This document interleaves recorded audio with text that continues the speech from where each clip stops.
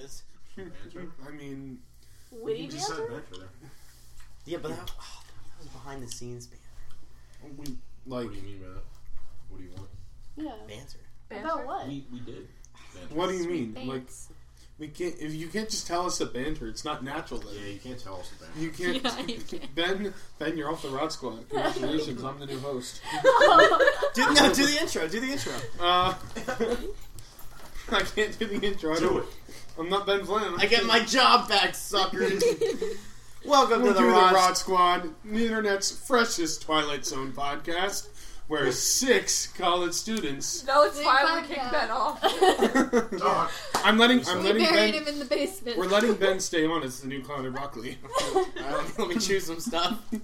You should just have the lick.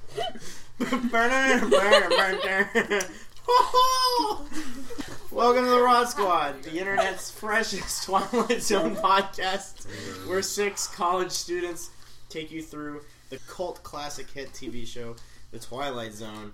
As always, I'm your host, Connor Buckley, joined by my co-hosts, Ben Flam.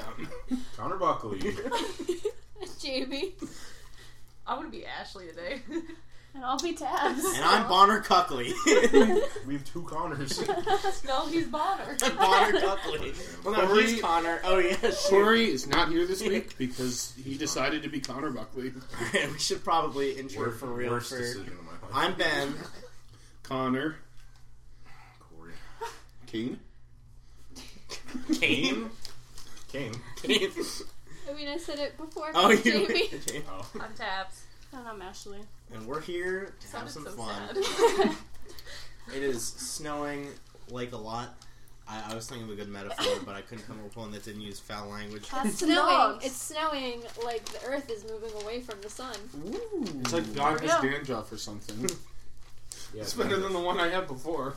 That's true. That's so gross. Didn't they do that on the Amanda show one time? Like, oh, it's snowing, and then you see No, Drake it's and like- Josh going like this. No, that was from the Breakfast Club. No. It was. No, because she did that. They Yeah, saw yeah, that like from the drawing. Breakfast She Club. did that in the Breakfast Club. but Because she drew the picture and then she used her dandruff to make snow in the picture. I think they did that That's on so the gross. I Amanda think they show, did that on the Amanda or like show. something like that. I'm gonna say they got that from the Breakfast Club. They probably What did. ripped off things we mentioned in the intro? I feel so like out of the circle. Like there's a circle. And then there's you're you. out of it. You're the tumor growing on the circle. Oh. But you're benign. You're the wart that we're going to use liquid nitrogen You to don't need freeze to be off. removed. So, how was everyone's week? Did we have any cool Twilight Zone-y moments going on? I live Ash- with Ben when. Oh, there we go. You only have lived with him for like 3 of these days, though. He had spring break last week. Oh, yeah. We have only been Oh. living together for 3 days. We broke our living with Ben Flam. We broke up We broke up. for a week. Well, But then they got back I don't together have water because anymore. Yeah, it tastes Corey like just green likes to apple, be doesn't it? spooked that much every Tastes night. like your chapstick. Hey, that's pretty kinky. Ash and I saw, what was it called? The new Cloverfield. Cloverfield Paradox. which was god awful. I gave it I like a predicted 4. it. It was a The bad whole movie. movie. That was We're really going to see gross. Isle of Dogs this weekend. Oh, lucky. We got the tackets. Bork. Wow, this is 2 snow days in a row that we're recording. That's pretty spooky. That is spooky. That's actually just good planning. Okay. But no, yeah, that's... Yeah. Woo. Anything have, else? I have a spooky story. Go for it. Okay. You always have a spooky story. Because I'm She lives a spooky Because life. she's a librarian. maybe. But it has nothing to do with the library this time. I went to go visit. But it wouldn't have happened if you weren't a librarian. True that. So, I went to my parents' house over winter break to eat food. Spring break? Yeah. You said winter break. Oh, I'm just the snow. like That's Yeah. fair. So spring break, that's what I meant. I went over to my parents' house for spring break, and my parents were like, "Oh, the house is haunted, blah blah blah, whatever." And I'm like, "Yeah, whatever, you know." So we have one bathroom, and it's upstairs, and you have to go like up this huge flight of stairs and go in the bathroom. But there was a light on upstairs, but it wasn't the hallway light. And I'm walking up the steps, and then we have a 3rd floor stairway. But you can hear it, but you can't see it until you fully turn. And so it sounds like someone's coming down the steps, but both my parents are downstairs. And it's like full on, like, this is like a 400-pound man just coming down the steps. And I'm like, oh god, like, you know, I could run to the bathroom and pee and like pull like a Sixth Sense moment, but instead I'm like, you know what, I'm gonna face it, and I warp over. I'm like waiting, I'm just staring, and it's my fat cat, Handsome, coming down the steps, and I just go, you're such a fatty, and then I went to the bathroom. You showed him. Yeah, I did. He just kind of meowed in protest. It is time for the joke of the week. Oof. The segment that the viewers impatiently wait for. The segment that makes you guys go, wow, Ben, why aren't you in comedy full time? I don't know. Really? It makes me go, oof. It's the real oof It's the moment. oof moment of the week. If we were a museum, we would be an art museum. Because we're old, decrepit, and nobody cares about us. There you go.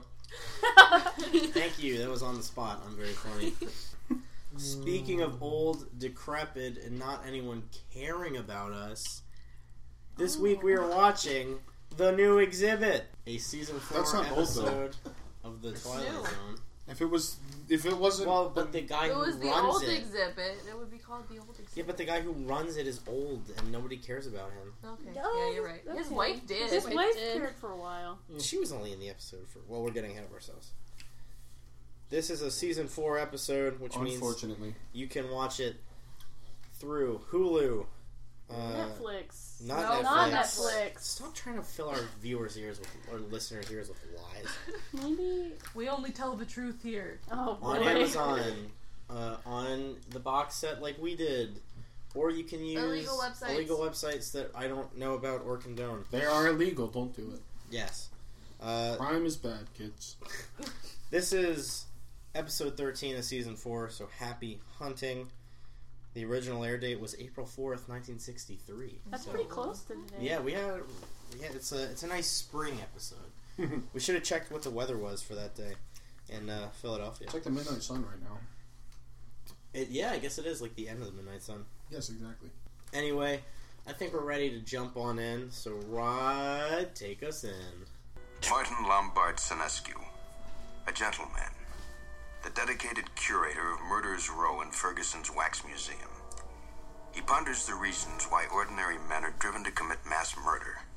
What Mr. Senescu does not know is that the groundwork has already been laid for his own special kind of madness and torment, found only in The Twilight Zone. We open up this episode with Martin Senescu, a employee at the Wax Museum. There's a tour going through his home turf in the museum, Murderers Row, featuring, I guess it'd be like greatest hitters instead of greatest hits. Like Wow. Jack the Super Ripper, Smash. Albert W. Hicks, who was a... Was he the Axeman? No, but he was pretty cool. A triple murderer and the last person executed for piracy. Ooh. Arr. Yeah. Henry Desire Landru, who was named Bluebeard, and he was a French serial killer. And then William Burke and William Hare, two cool serial killers in Edinburgh, Scotland. So 3 serial killers and somebody who was trying to make a living for himself. Unfortunately for Martin, after his hit show where he scares a lot of sailors and kids away. His There were no friend children. and boss, Mr. Ferguson, tells him that due to a long-term decline in sales, they will be selling the House of Wax Museum. I think House of Wax is a horror movie. Yes, it is. Sounds like an album name. House of Wax, more like House of Horrors. Snacks. Okay. 'Cause those beats In are House of snacks. Horrors match? Anyway, You just did it. a supermarket is taking over, which is actually 10 times more useful than a stupid wax museum. Excuse Not you. very nice, but okay. You can eat wax if you really want to. I don't know. That's too personal for this show. Have you ever watched the Simpsons episode where Homer gets like 2 wax crayons stuck up his nose? It's Oh. very funny. And it makes him really smart. Yeah, And yes. he's like Lisa's best friend. Spicy Splicey to probably one of the best episodes of The Simpsons. Hey, Flanders, heading for church? Well, I thought I could save you a little time. Ooh, found a new shortcut. Better. I was working on a flat tax proposal, and I accidentally proved there's no God. We'll just see about that. Uh-oh. Well, maybe he made a mistake. Nope. It's airtight. Can't let this little doozy get out.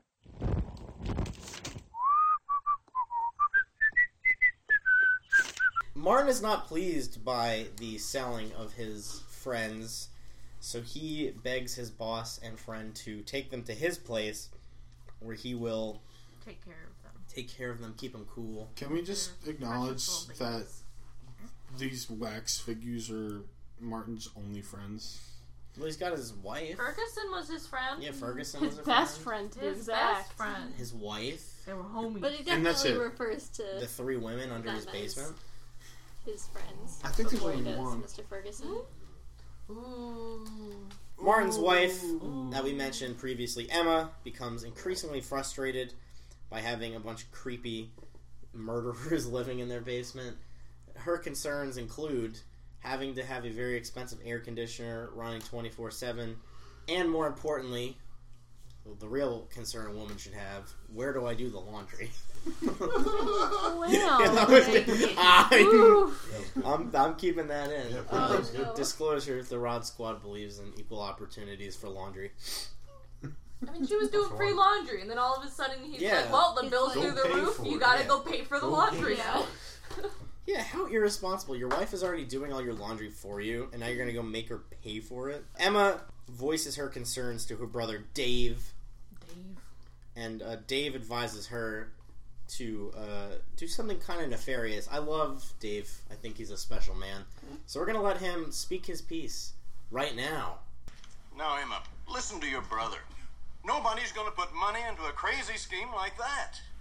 Old Ferguson knew what he was doing all right when he sold out. He got Martin to take care of all those crazy dummies, and he's not even paying him for it. Pretty shrewd. We've got to get Martin away from those things. Does he have them all? Only a few. Well, how come? I mean, Ferguson had 200 or 300, didn't he? Well, these are special. Some man in Europe made them. Well, they could be so special, they didn't cost anything. They are to him. This is the first time anything has come between us. I hate those murderers. You come on. We're going to go talk to him right now. No, Dave, it wouldn't do any good. Okay, then you talk to him. But here's what you do. Don't talk to him the way you have been. I mean, lay it right on the line. You tell him it's either those stupid dummies or you. Emma, late at night, while actually next to her husband in bed, which is an oddity in the Twilight Zone. We've seen at least They shared a bed, guys. 3 or 4 episodes where they're sleeping apart. I think there's probably some sort of timeline behind this. Behind. Well, a lot of the episodes that we've watched, the couples that sleep separate usually have discourse between each other. Yeah. Like, there's kind of a Right. disconnection. Well, But there is discourse between this couple too. Not Just as- not as- as extreme. no, yeah, the other ones, it was like kind of a central thing that they were Because what were fighting. the other episodes? I Am the Night, Color Me Black The was a other big one. ones literally had 2 beds. Well, in Mute, did they have 2 beds in Mute, or were they? They in never the same showed bed? the parents' bed. They only showed Oh, the and girl's in Long bed. Distance Call, did they have 2 beds or 1? They had 2. There was no discourse between them. I think it was well, just there was interesting. like kind of. That's arguable. It depends when they came out too, because I know there was a time when like you weren't allowed to. Well, see I Am the it. Night, Color Me Black is season 5. This is season 4, so season that came after. But they did; those two had a strong discourse against each other, so that makes sense. We'll get back to you once we broaden our Twilight Zone universe. Anyway, Emma sneaks out of bed very carefully. I don't know why she had to sneak. She just got up and been like, oh, I gotta go pee, Martin. I was waiting for her to say that. Like I was waiting for her to like- wake up and her to be like, I gotta use Do you the think bathroom. women like on TV said they had to? Was that like? Was that unladylike for the 50s and 60s? Like, Well, they I had to think pee? it would just be like assumed. Like if you're sleeping with someone Yeah. and they got up, you're not gonna assume they're gonna go turn off. Tell them. No. Yeah, but if he woke up and he was like, "Where are you going?" Oh yeah, like if you To both- break your air conditioner. Which is exactly what she does. Goes to try. She tries to shut off the air conditioner, but then the wax figure of Jack the Ripper rips her. Rips Yeah. her a new one. Rip. He kills her. He stabs her. Slices her throat. The next morning, Dun, dun, dun. Martin comes down after yelling Emma like 20 times and discovers his wife dead with Jack's bloody knife. They actually used some pretty cool blood effects. I was surprised how graphic this episode got for the 1960s. It's black and white. It's not. I think there's a level of. Well, for TV stuff. though, because I've always felt that TV is less graphic than film. Yeah, definitely. Yeah. Oh yeah, I totally agree. Psycho did some pretty crazy stuff. They were the first movie to show a toilet flushing. That caused a big hubbubaloo. Oh man. I just want to let Martin talk about his thought process post finding his wife is dead, because it sheds a lot about his character and how much of a goddamn loon he is. I hate to put you here, Emma, but what can I do? I know I should report it to the police, and I want to, but who would believe me if I told them that you were killed by Jack the Ripper? He starts burying his wife and just starts In the smoothing over the concrete in the basement. It's like, I'm so sorry I couldn't go to the police about this. It's very nonchalant where he's like, he doesn't care that his wife is dead. She's like, I'm sorry, like, I couldn't go to the police because then they'll take me away. And who's gonna take care of the wax figures? Because it's gotta be me. It leaves creepy and turns more into funny, but I'm okay with funny. It's like, I think it's off-putting. Yeah, it's a little unnerving. Then we get the cheeriest gas man in the world coming in. This was a totally unnecessary scene. This was just a pad timeout. Yep. They don't accomplish anything. The gas guy comes in, he goes, "Wow, Mr. Martin, you sure do have some cool wax figures." And then he leaves. And Martin's just like, yeah, I sure do. I think it's to show... And then he's also like, "Wow, so you had some cracks in your basement. Smoothing it over?" And he goes... Yep. No, that's my dead wife. No, he goes like, "Yep," and then the gas guy leaves. It's totally unnecessary. I think it's to show him losing his sanity because the guy's like, "Well, can I bring my wife over tomorrow? Because these things are pretty cool." And he was like, "No, get out." Yeah. And that's when he starts locking everything up. Yeah. He's getting because he puts all the blinds down and then he locks the outside door. Locks the outside door and then he locks the door into his basement from in his house. No, that's a separate scene. That's a little later. Well, no, it's actually right now. Yeah. Yeah, because Dave comes over. Dave comes over, much to Martin's dismay. Martin freaks out, says that you can't come through the basement. I have a lot of crap blocking the door. Isn't there a window on that door? Could Dave not just see? No, the blinds. He put all the blinds down. And that's why I have co-hosts. You're welcome. Martin's like, "Yeah, Dave, your sister, Emma, she's out visiting my sister. Doing womanly stuff. And like shopping." And Dave's just like, "Oh, did you guys get in a fight?" And he's like, "No, shut up." No. And then Dave's like, No, it's all settled now. Don't worry about it. No. And then this whole... Where's Emma? She's in a better place. And then he's like letting him down like a child whose goldfish died when he was at summer camp. And then he took a trip down the toilet. And he's just making excuse after excuse. It's like Steamed Hams, the Simpsons episode. You really want me to splice it in? Yeah, because it's relevant. I was thinking that the entire time. It's like, all right, what's in that basement? Why do you not have me? Why don't you want me to be in the basement? And he's like, Steamed Hams. Aurora Borealis. Aurora Borealis? Can I see it? No. Oh, ye gods, my wife is rude. So here's more Simpsons. Well, Seymour, I made it, despite your directions. Steamed hams. Dave's all calm, cool, and/or collected until he's like, "What is that whirring noise I hear and coming from the basement?" I hear a hum. Perhaps that could not be the air conditioner, which we have previously discussed was off. I hated this. It wasn't off. She didn't get to. Literally anything in this house. Or he could have been like, "Yeah, I sold them, but the guy's coming over later today." Yeah, to get the air conditioner. Or like anything. Also, he was like, "I was hot working in the basement. I turned it on," and Dave's like, "What's your trick here, wise guy?" He's like, "Why are you locking the door?" Martin's just like, "Because I always lock the doors, buddy." So Dave's Dave, like, no, buddy. Dave leaves, thinks he has a really good idea, sneaking in the back entrance, going through the back door.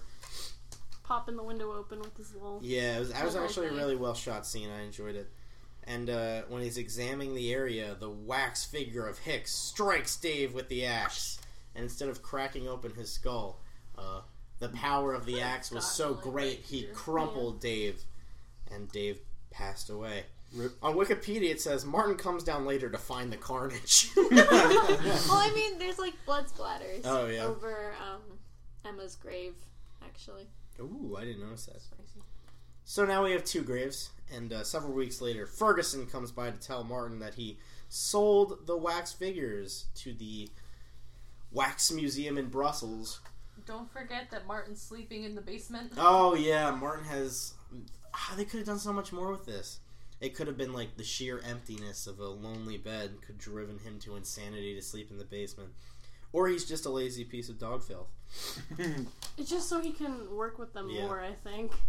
Probably, Martin's a little PO'd that he's giving up on wax figurettes, or cleaning the wax figures. And he decides to go upstairs and make tea while Ferguson takes measurements to order boxes. New clothes? New clothes. Steamed hams. Steamed hams. While he is making tea, he makes a passing remark about Landru's width. Yeah, so he calls the one guy fat, and in response, he gets strangled. I think this is the fairest death. You can't call somebody fat and then... I think it's so dumb, though, because they were going to get nice clothes from this guy, and, like, they were going to get seen again. Like, I'd be, like, A-okay with... I don't understand their motives. They're just psychopaths. Yeah, I mean... Well, it kind of hints at the end that it wasn't them. Why did Jack the Ripper kill, like, 20 prostitutes? I don't know. Well, there's different theories on that. Well, probably because he had a very, very poor mother or someone who abused him as a child, and he just associated with that hate with any woman. She probably was a prostitute because he targeted only prostitutes. Yeah. That's if you assume he is a man, though. He could also be a woman. There's a big theory that's a woman. Yeah, there's a theory that Jack the Ripper was a woman.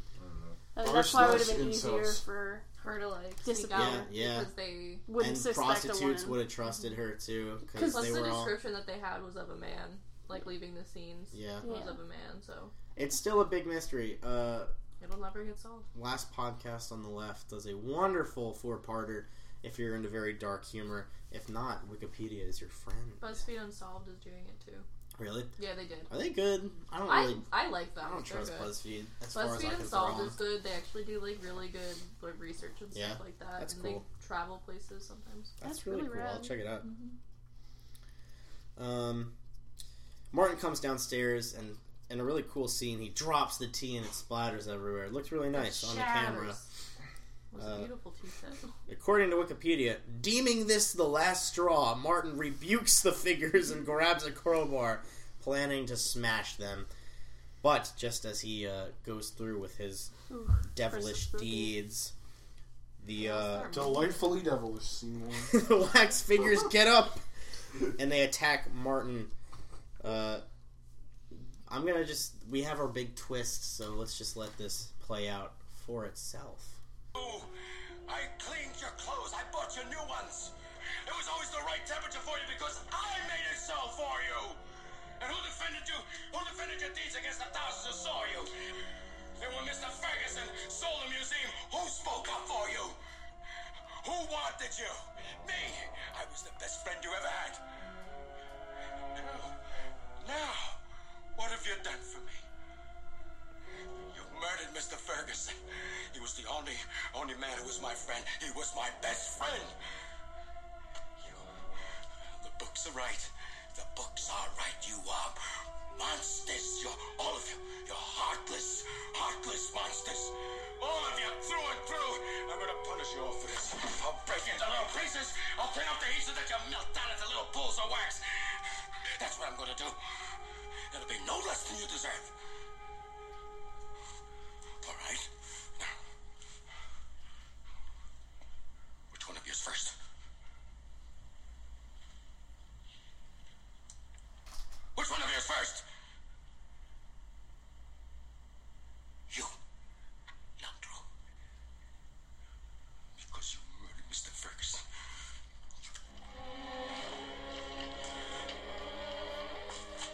No, it was not I who got out of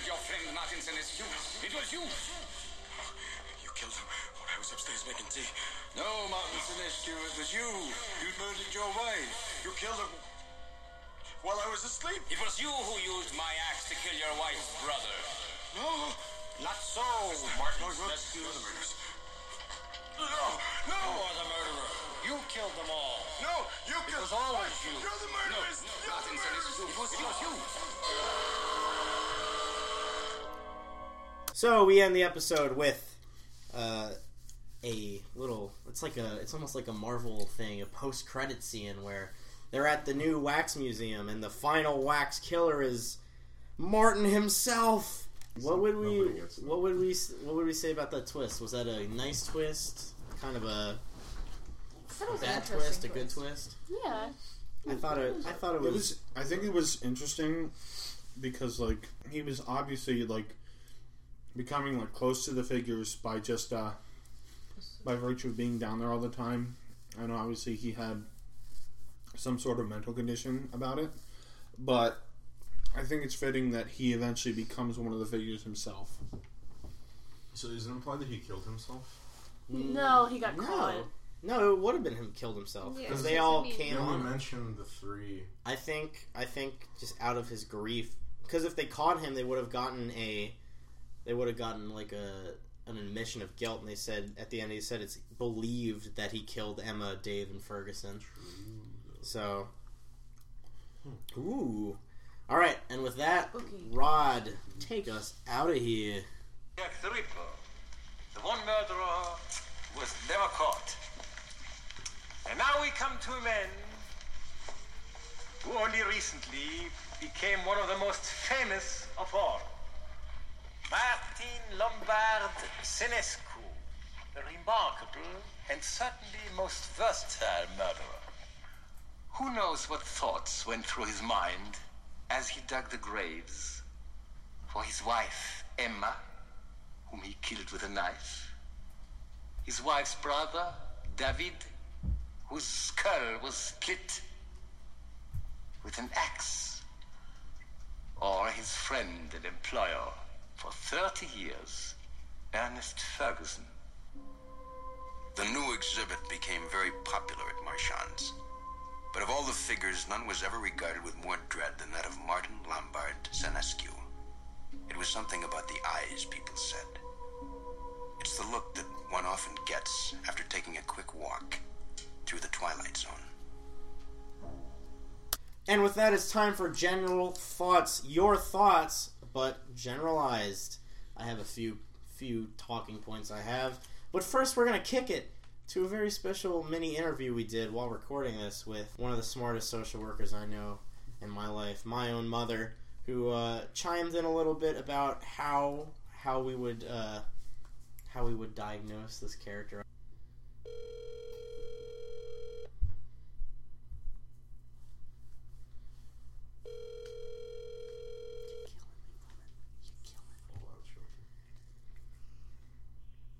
Hello? Hey! Hey, what's going on? We have a Rod Squad question. We're in the middle of recording. Say hey, everyone. Hello. Hello. Hey, everyone. Is it alright if we use this little interview in part of the podcast? Are you cool with that? Depends on what you're asking me. So we have a character in one of the episodes who thinks he's a bunch of serial killers and murders some people. What is that? Dissociative identity disorder or schizophrenia? Wait. Tell me who this character is again. He is a middle-aged guy. He just bought a bunch of wax sculptures of a bunch of serial killers. And they're blaming them for the murder. He's blaming them for the murder of his wife, brother-in-law, and old boss. But it turns out at the end that he killed everyone, and he was just hallucinating. It was the serial killers. Well, so here's the thing. Number one, it's like criminal. Well, it's not criminal. It's highly debatable in the field to diagnose someone without sitting down with them. So there's that whole argument going back and forth. Should you say Donald Trump has narcissistic personality disorder or shouldn't you? And some clinicians say absolutely you can diagnose him, and others say no, you shouldn't dare do that. So having having said that, I would not diagnose someone, even though I might in the comfort of my own home.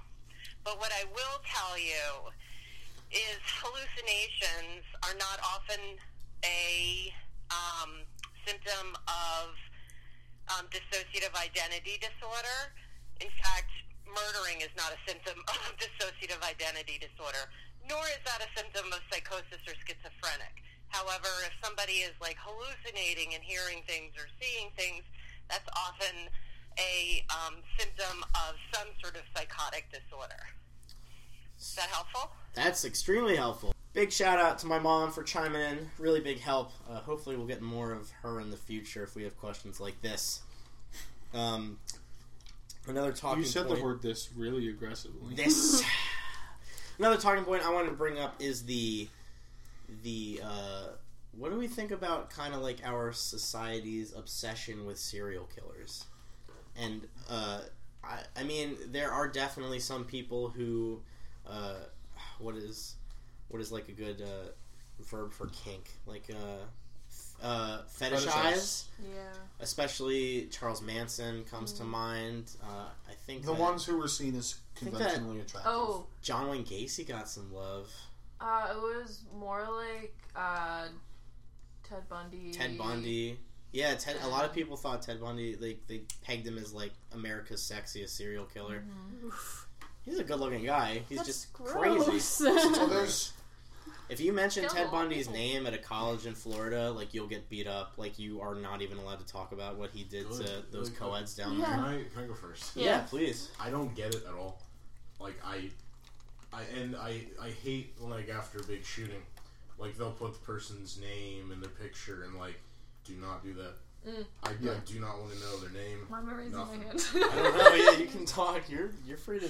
My one professor last semester, I took a criminology course, and she was talking about how we shouldn't do that because a lot of these people, especially like the spree killers and stuff like that, for the most part, some of them are just trying to get their name out there. Yeah, they just man. want They like get off on it, knowing so that everyone else her thing is, if something like this happens, that you should not put their name in the press because it'll prevent people like that from doing it in the future. That's what they want. Yeah, exactly. Yeah, give it to them.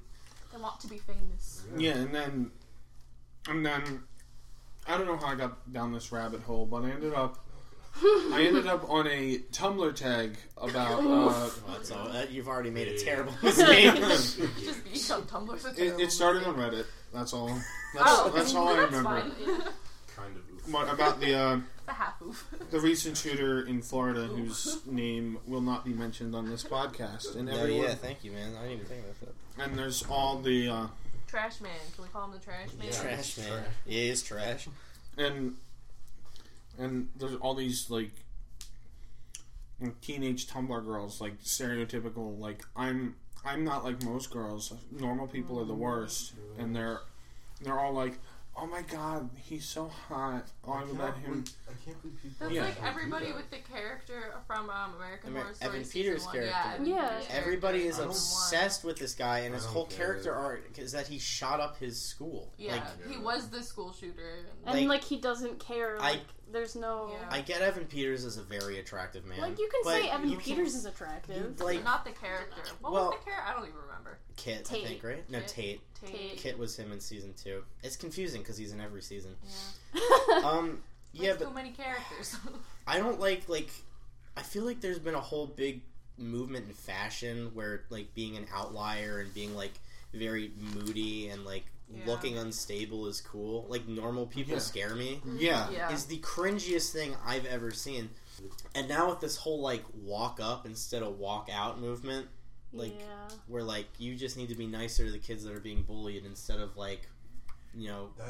That's so counterintuitive to everything that they I mean, I think it's going to kill the whole cringy fashion thing, because people are going to start... I don't think anybody's going to be nice to the people that are bullied. I think they're going to see potential school shooters and avoid them and treat them...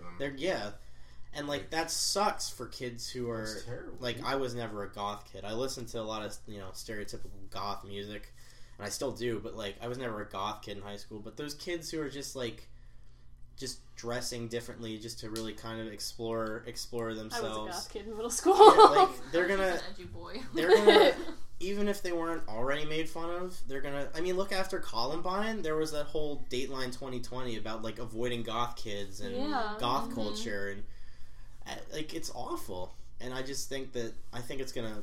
I mean, like, rule number 1 was not talking about politics, but we've kind of... I think this fits a little bit. Yeah. I just think that it's gonna blow up in everybody's face. I think moving upon that, like, there's been a big movement, and, like kind of how you said in the beginning, like, fetishizing these, like, typically, like, villainous characters, and, like, people have done that ever since the whole big, like, creepypasta community blew up on the internet.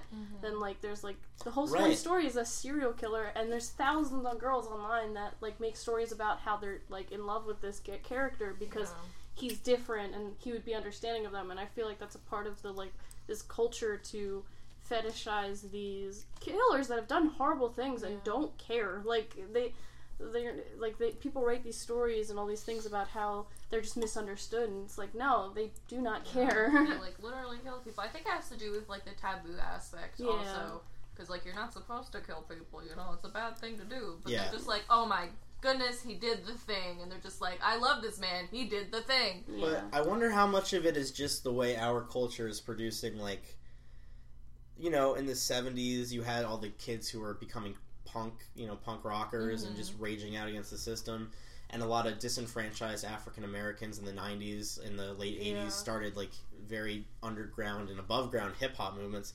I just wonder how much, like, today's generation, the way they're kind of lashing out is just these very... I mean, obviously not shooting schools, because you need to be some kind of deranged to do that, but this very kind of in-your-face weirdness about just, like, very horrible people.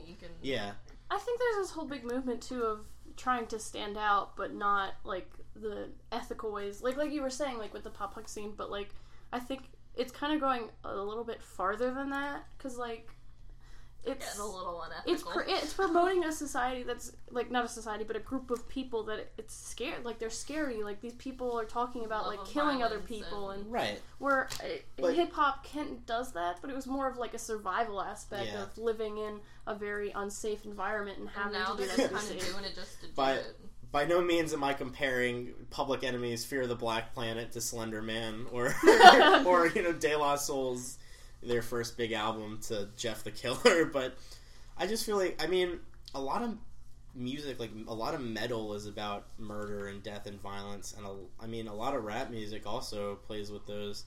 Obviously, you know, I don't think music can influence a normal person to do anything, and, like, I don't think there's been studies linking violence in music to violence in real life, but I mean, where do we draw the line between, like, how much is too much for just scary stories online that in a community that people are really into, compared to, like, a community of music that also. But they're not really sexualizing the violence, though. They are, though. I don't. The Boston bomber who was caught was put on the cover of Rolling Stone. Yeah. And that's sexualizing violence, like, to the highest degree. I'm saying, like, compared to, like, heavy metal. Well, people still talk about Sid and Nancy, like Sid Vicious, or was that his name? What is that? Sid Vicious? Yeah. No, it was Sid Vicious, right? He was a punk star. He was in the Sex Pistols, and he killed his girlfriend and himself. I think he OD'd on heroin after he killed her, but people still, like, fetishize the crap out of him. The Sex Pistols are a very good band, but that doesn't, you know, it doesn't change what he did. And then it also fetishizes mental illness, I think, because I feel like that's also a thing. He romanticizes it. Yeah, well, it's not that they fetishize it; they do definitely romanticize it. Sorry, you can finish your thought. And then I'll continue. I mean, there's kind of an awful movement of people wearing shirts that have Kurt Cobain's suicide note on it. There's a lot of the shirts that like the I'm crazy and whatever. And God, can you imagine how angry Kurt Cobain would have been if he was alive with, like, them making money off his suicide? He hated people making money off him, and he hated interviews and awards and all that stuff in his real life. What a man. Well, anyway, that's just kind of going back to, like, the romanticizing mental illness and stuff like that. I feel like it's a thing because, one, people are becoming more open about it themselves, but at the same time there are, like, the neurotypical people who are just like, oh my god, you're crazy, I'm crazy, blah blah blah, and they're just kind of like pushing it. And I think this episode kind of shows, like, not a romanticizing of mental illness, because he talks about the one French murder, and it's like, can't you see, even though he was this killer, he was such a soft-spoken man, all this stuff. You can see the little, like, paper boy look in his eyes. Yeah, well, that's one of... The bookstore before he snapped and killed all those people. And I think it's, like, circling back to people kind of having this fear and fascination with the unknown. Yeah. In a sense, like, I'm doing a paper... Why they did what they did, and... Yeah, like, I'm doing a paper on Yayoi Kusama right now, and in the 60s, she produced, like, this, like, kind of sculpture, and these, like, series of works where it's just, like, a bunch of phalluses, because she has, like, a fear of sex, and she put polka dots on them because, like, she represents herself in polka dots because she has this, like, she has an illness where she, hallucinates polka dots, like, everywhere, and she kind of, like, does it to put herself in kind of, like, the shoes of one of her greatest fears. So I think it's just kind of us wanting to understand but not understanding how to understand it, if that makes sense. No, yeah, for sure. And I think, I think these ideologies have been kind of present for a while. I mean, we see this in something from the 60s. I think something that's really changed, though, is just the access to it now. Like, you have the internet, where you can connect with people so much faster in different ways. Find a community. I was going to talk about the Logan Paul thing, too. Like, there's a notorious forest in Japan where a lot of people kill themselves. The suicide. And he went... I mean, there was a lot of issues with his trip to Japan, but this was the one that got him a lot of flack. He went and he filmed... Whatever. He's a vlogger. But, like, he filmed a dead body and was, like, making jokes about it, which, you know, is a natural response to trauma, I think, is, like... the fact that he still uploaded well, that's the issue. That's what makes him a creep and a loser. But, like, I think, you know, I think a natural response to trauma is comedy, which is a whole different discussion for another time. But I think we already have another generation of people who are going to be infatuated with kind of, like, this very dark violence and death ahead of us, just thanks to him and other trends on the internet recently. Yeah, because kids are just gonna follow what they see. Yeah. But I think the main point we were trying to get at is that I don't think that's ever not been a thing, too. So I just feel like it's progressed a lot more, just because of, like, the way that technology, just the access to it. Yeah, since technology is progressing, this infatuation is progressing because it's easier for them to find this stuff when they're younger. And I think I'm going to be really interested tracking, like, psychological papers in the next 20 years just about desensitivity to murder, especially with the news, too. Like, so there was a pupper and I got really excited. Like, watching 9/11 footage is probably the most horrifying thing I've ever done, but, like, now anything under that, like, I can recognize as a sad thing, but it doesn't affect me the same way. We're numb to it. Like, we're numb. Or, like, when you hear the news, like, that there's been another school shooting. You're just kind of like, again. I mean, like, I just learned that there was another one in Florida yesterday. Yeah. My reaction isn't like, it's awful, but it's not even like, oh, this happened again. It's how many this time. Yeah.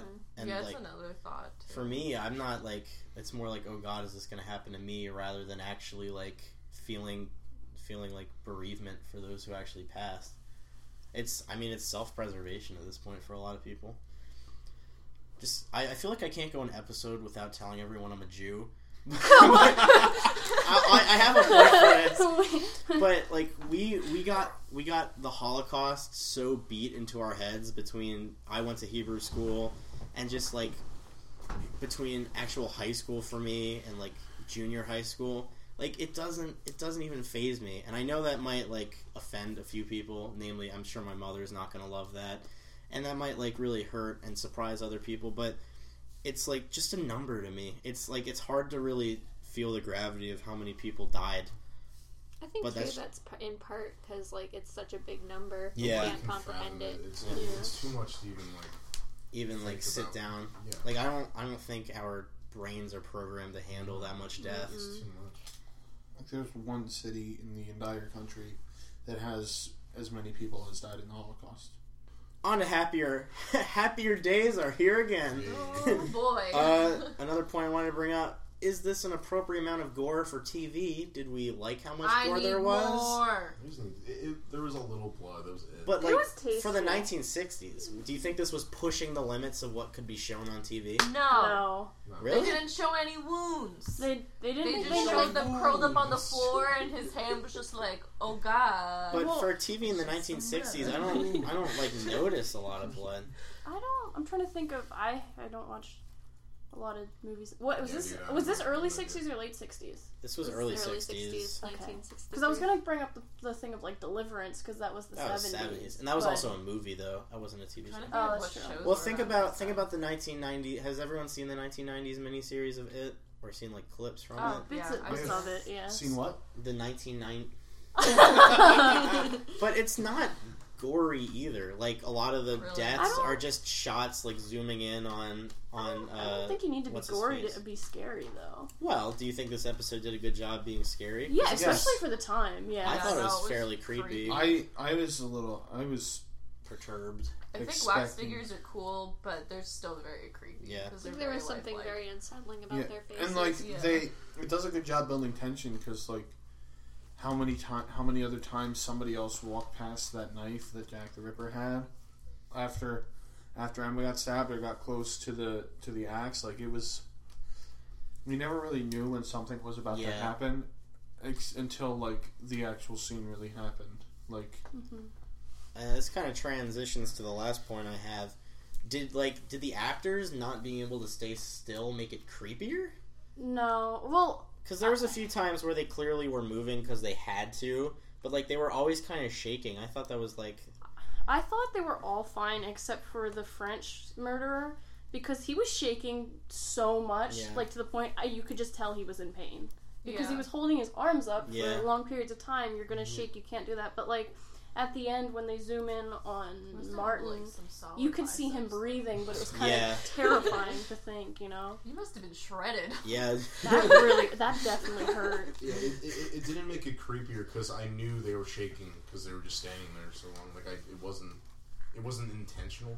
I think once you see them move, like the back of your mind, it's just kind of like, oh, they're just an actor. Yeah. So like, you kind of don't have that sense of fear and like creepiness as you do towards the beginning of the episode when you see them because they look more waxy. The big scare at the end could have been really terrifying. I thought that was terrifying. I thought it was spooky because their movements were very unnatural. Yeah, and I think they that's just what like made it fall scary. over. Yeah. The French guy reminds me of Willie from The Simpsons. He reminds me of Rasputin. Every single time he would go, I just thought of like the Rasputin song. Rasputin, lover of the Russian queen. Yeah. They make it look a lot like the Disney animatronics. Yeah, that's a very good point. And they do a good job of that, having actual actors do that. Yeah, it looked great. Just did the robot. And the movement of when he did the like fake knife trick to scare the audience, that was really like it looked very electronic. It looked very fluid. But it wasn't fluid enough to be human.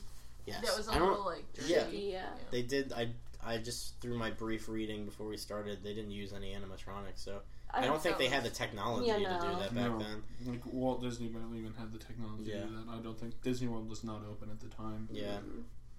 And a lot of those animatronics would just be like on a pivot. It wasn't like how we have them today that they can move everything. Yeah, they're so advanced today. Well, it's like did you see not even the close. animatronics they're putting in the new Avatar part of Disney World? Or No. yeah. Oh yeah, no, I have. I thought you meant the Last Airbender, not the blue people. No, the blue people. It's the blue people Avatar. It's they the look bad just like Avatar. the movies. They look just like the movies, and the animatronics move so fluidly. It looks like you're just watching a movie, but they're actual they're figures robots. and I don't robots. like it. I don't like it. Well, it's really pretty. So though. the Steve Lamb story for this week is he has an ingenious theory about robots taking over. Robots are going to steal all the jobs from humans so that the wealthy get wealthy and the poor get poor, and then we'll have a class war, and then the robots will just sweep up. So Steve Lamb, thank you for that. Counterpoint. Yes. We do not make them waterproof and rain. That's true. They could make themselves. Like, how would they survive outside right They now? would make them. They would go inside. Yeah, no, man. They'll just walk inside. It's hard to think that they would just wait. Just stand outside staring. Someone just has a hose over top of the doorway. Yeah, dude. Done. Just do the bucket fight. That'd be so fun because you could have like water gun fights. You have like the cool like it's Nerf or nothing water guns. Nerf nuke. Splash. We talked a lot about big people stuff today. So it's time to get to some little people stuff. And the first of that is stopping over to our friend, encyclopedia, and wrestling god, Mr. Almost Birthday. How old are you turning by the time this episode comes out? 27. Happy 20th birthday? Is it your 21st? Oh, No, I was about to 20th. say, you could have bought us booze. Alright.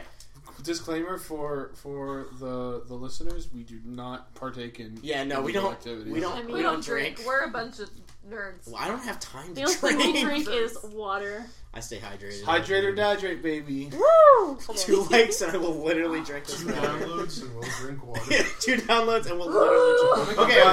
Okay. Drinking water. Our friend, what's the second one? Cool guy and Birthday boy. wrestling encyclopedia. Corey Arnold. Alright, so I don't really have a funny thing this week. What is your wrestling connection? Chris Benoit. Oh no! Much like Chris Benoit, he has been immortalized in infamy. Vince, if you're listening, you might want to turn this off. Change the channel. So the guy whose name I can't remember killed 3 people and then Chris presumably the guy and then killed 3 Martin. people and then presumably himself, much like Chris Benoit. So we should disclaimer: if you have like kids around, skip like a minute and a half. He killed his wife and his kids like a day or 2 later or something. And One then- kid's wrestling.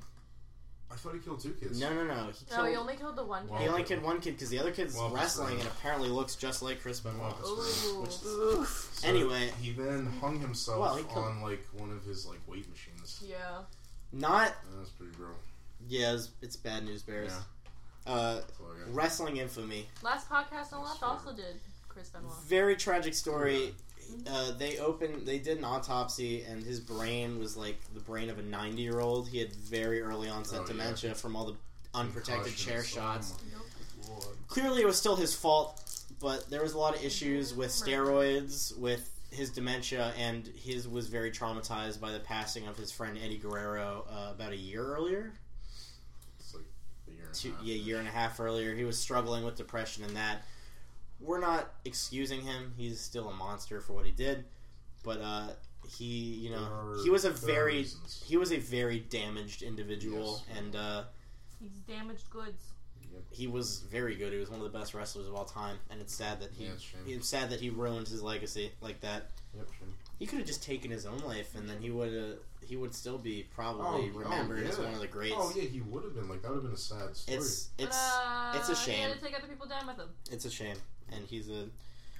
Well, I thought we were going to get some mindless fun, but we just got more sad. It's a sad episode. It's fine. Jamie, you won our Guess That Twist last week, so you have the honor to do the Oof moment of the week. Alright, it's another tough one, but I'm gonna have to say the oof moment of the week is when the wax figures are going to attack Martin.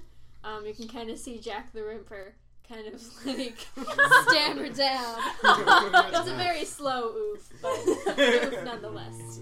An oof indeed. And that was our Oof moment of the week.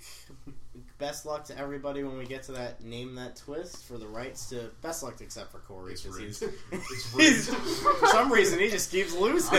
One day we're gonna trick you and like we're gonna start the episode and it's actually just gonna be the wrestling thing. You can be like, So in the second half of our general thoughts discussion, we like to talk about the actual quality of the episode. I'll get the ball rolling. I thought this was a very good episode for season 4. Yeah. It was a little slow to start, but it got good. Yeah. After his wife died, it was fine. They definitely padded out the hour, but it flew by for me. I thought it was very not noticeable that they needed that extra time. I think some of their monologues were a little long, but it was just because of the hour thing, and I think that's completely acceptable, and it's not like, it wasn't the same monologues over and over again. Like, it was something different each time, which was refreshing for season 4. The first, 15 minutes, I was on my phone the whole time. Until he started arguing with his wife, I did not care at all. But then after that, it got better. I thought they had some technical difficulties, though.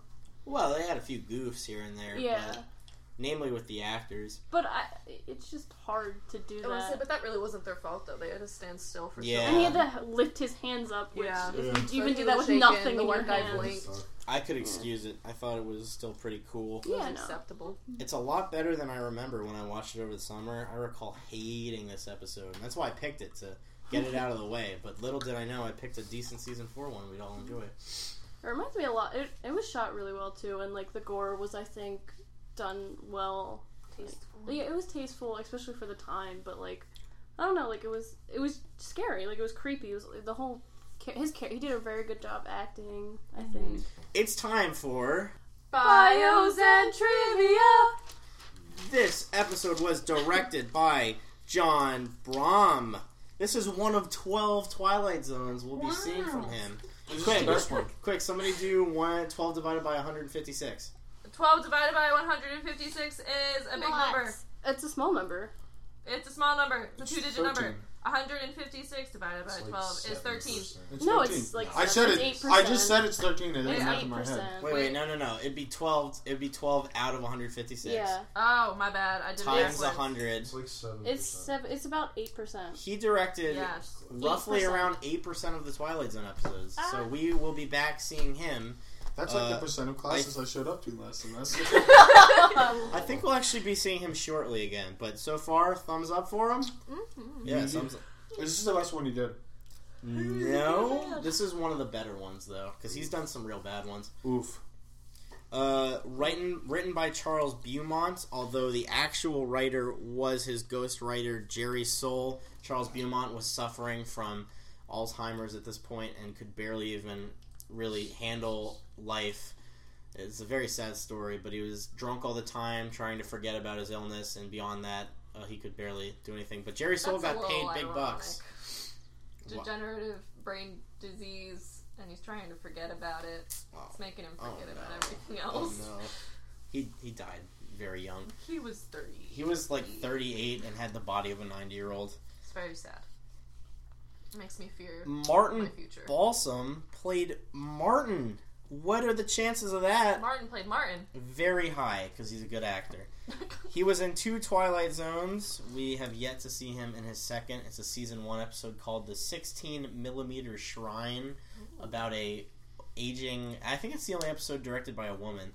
But it's directed by... No. The woman who would go on to later direct the only female directed Twilight Zone episode was in it.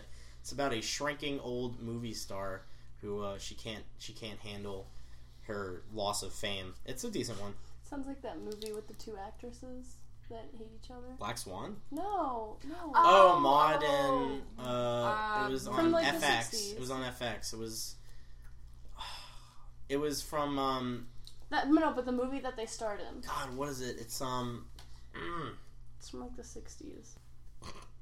I found out what movie it was. It's Whatever Happened to Baby Jane, starring Bette Davis and Joan Crawford, who hated each other.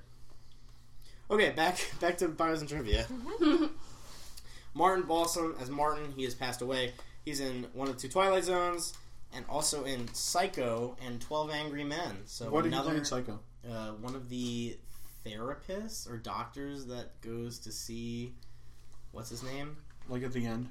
Yeah. Oh, okay. And then he was also in 12 Angry Men as juror number 2. Is that that's another connection? Right? Yeah. Or is this the same guy from a previous episode? No, different guy in a lot of different stuff. Because I definitely asked that Psycho question before. Yeah, we've had a few people in Psycho and the following sequels. Unfortunate sequels. Will Kaluva as Ernest. He has passed away. He was the boss. He was in 2 Twilight Zones. This is one of 2. We have not seen his second yet. Margaret as Emma. I don't know why I didn't write her last name. She's dead, though, and she was in nothing. Trivia. This was a Trivia Light episode. Nothing on IMDb. From Mark Scott Zickery's The Twilight Zone Companion. Beaumont had a pretty bad dementia at this point, so he, as we mentioned before, he had a Ghost Rider. And from Martin Grams Jr., Unlocking the Door to a Television Classic. They used a real wax museum as a set, and the music was from an episode of Gunsmoke, a famous Western. Pew Pew. I've heard of that. One of the most famous It Westerns. plays a lot on television. Like on TV Land. Mm-hmm. On to my favorite segment.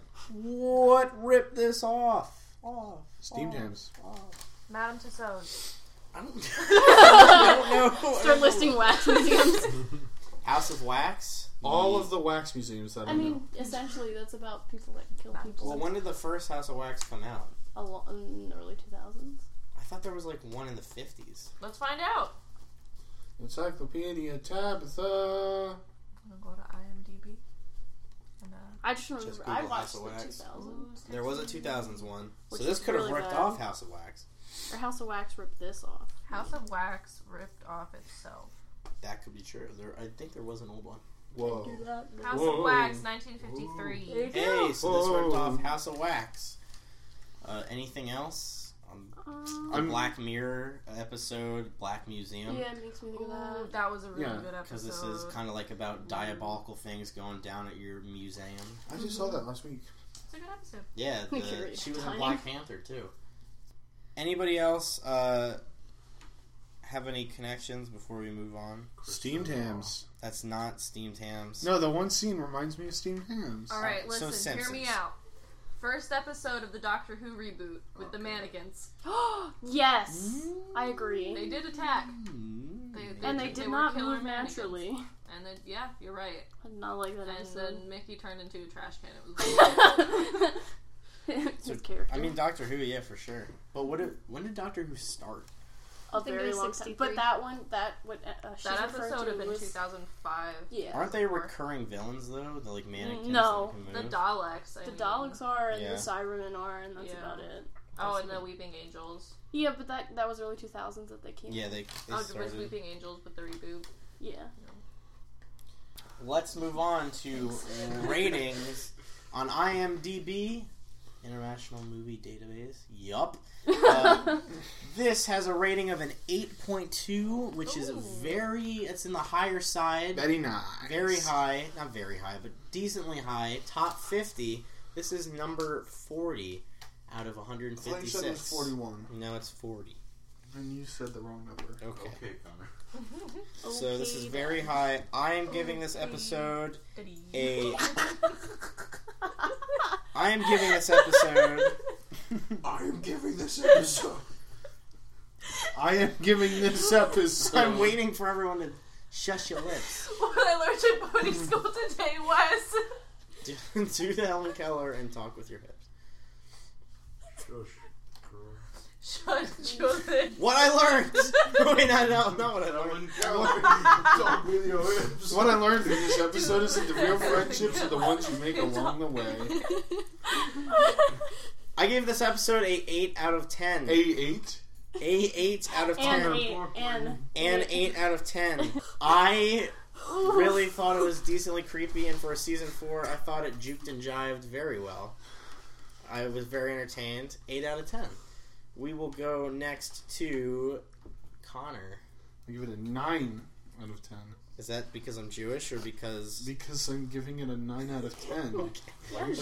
How dare you? Why are you giving it a no out of 10? If I was German, I would, but I'm American, and a 9 means, like, number 9. No! Ashley, what are you giving this? Well, did Connor have anything else to say about his grade? Nope, it's done. Oh, no, I'm not gonna do it. I can splice that in. It was I. It was I. No, I don't. The system is mostly arbitrary for me, but like, it was pretty While we're good. using fancy words in here. I don't believe in the system. Ashley, what are you giving this? I'm gonna give it an 8. It surprised me how good it was, but it was a little slow. But yeah, I'm gonna go with the majority and go with an 8. I'm gonna start scoring these episodes on 5 different captions out of 100.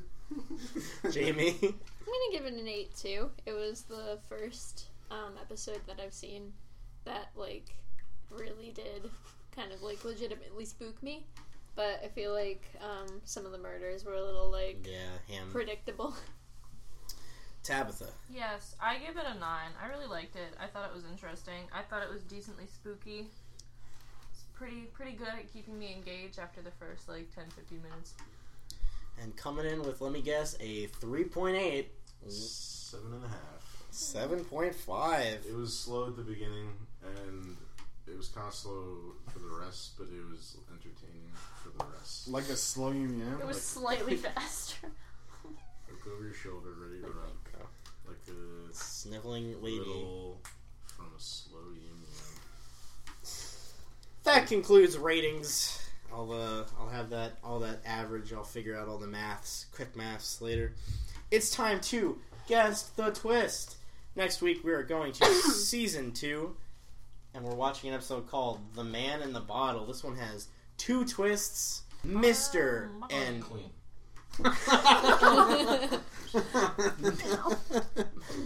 Mr. and Mrs. Arthur Castle, gentle and infinitely patient people whose lives have been a hope chest with a rusty lock and a lost set of keys. But in just a moment, that hope chest will be opened, and an improbable phantom will try to bedeck the drabness of these 2 people's failure-laden lives with the gold and precious stones of fulfillment. Mr. and Mrs. Arthur Castle, standing on the outskirts and about to enter the Twilight Zone. Jamie gets champion advantage, so she will be going last. It's like Monkey's Paw. It's like the man. That's like they get their wishes, but like there's a consequence. There's a consequence to what happens, and it gets super extreme. Like I want to be the most powerful person of all time. You turn into Hitler. So like something like that. You did describe the plot very well, but that wasn't really a twist. So you referenced like this chest that they had that wasn't working because they had a faulty key. So I'm gonna assume that they can't have children, and that their wish is gonna be that they can have a child, obviously. But then like weird things go on with the pregnancy, and I don't know what the twist would be with that, but like. Yeah, that's demon baby. Something along those lines. Connor's still first. That would have been a much more interesting episode than the one we got. Corey Arnold, let's see if you can sweep this from under Connor's palpable, yummy feet. Okay, so I'm going to ignore most of the things you said and focus on like 2 or 3. So there is a Mr. and Mrs. and they're dealing with some kind of phantom. Did you say phantom or something? Sure, there was a phantom. Okay, so the Mr. and Mrs. is Triple H and Stephanie McMahon. And you said there's some kind of stone involved. So the phantom from their past is Kurt Angle.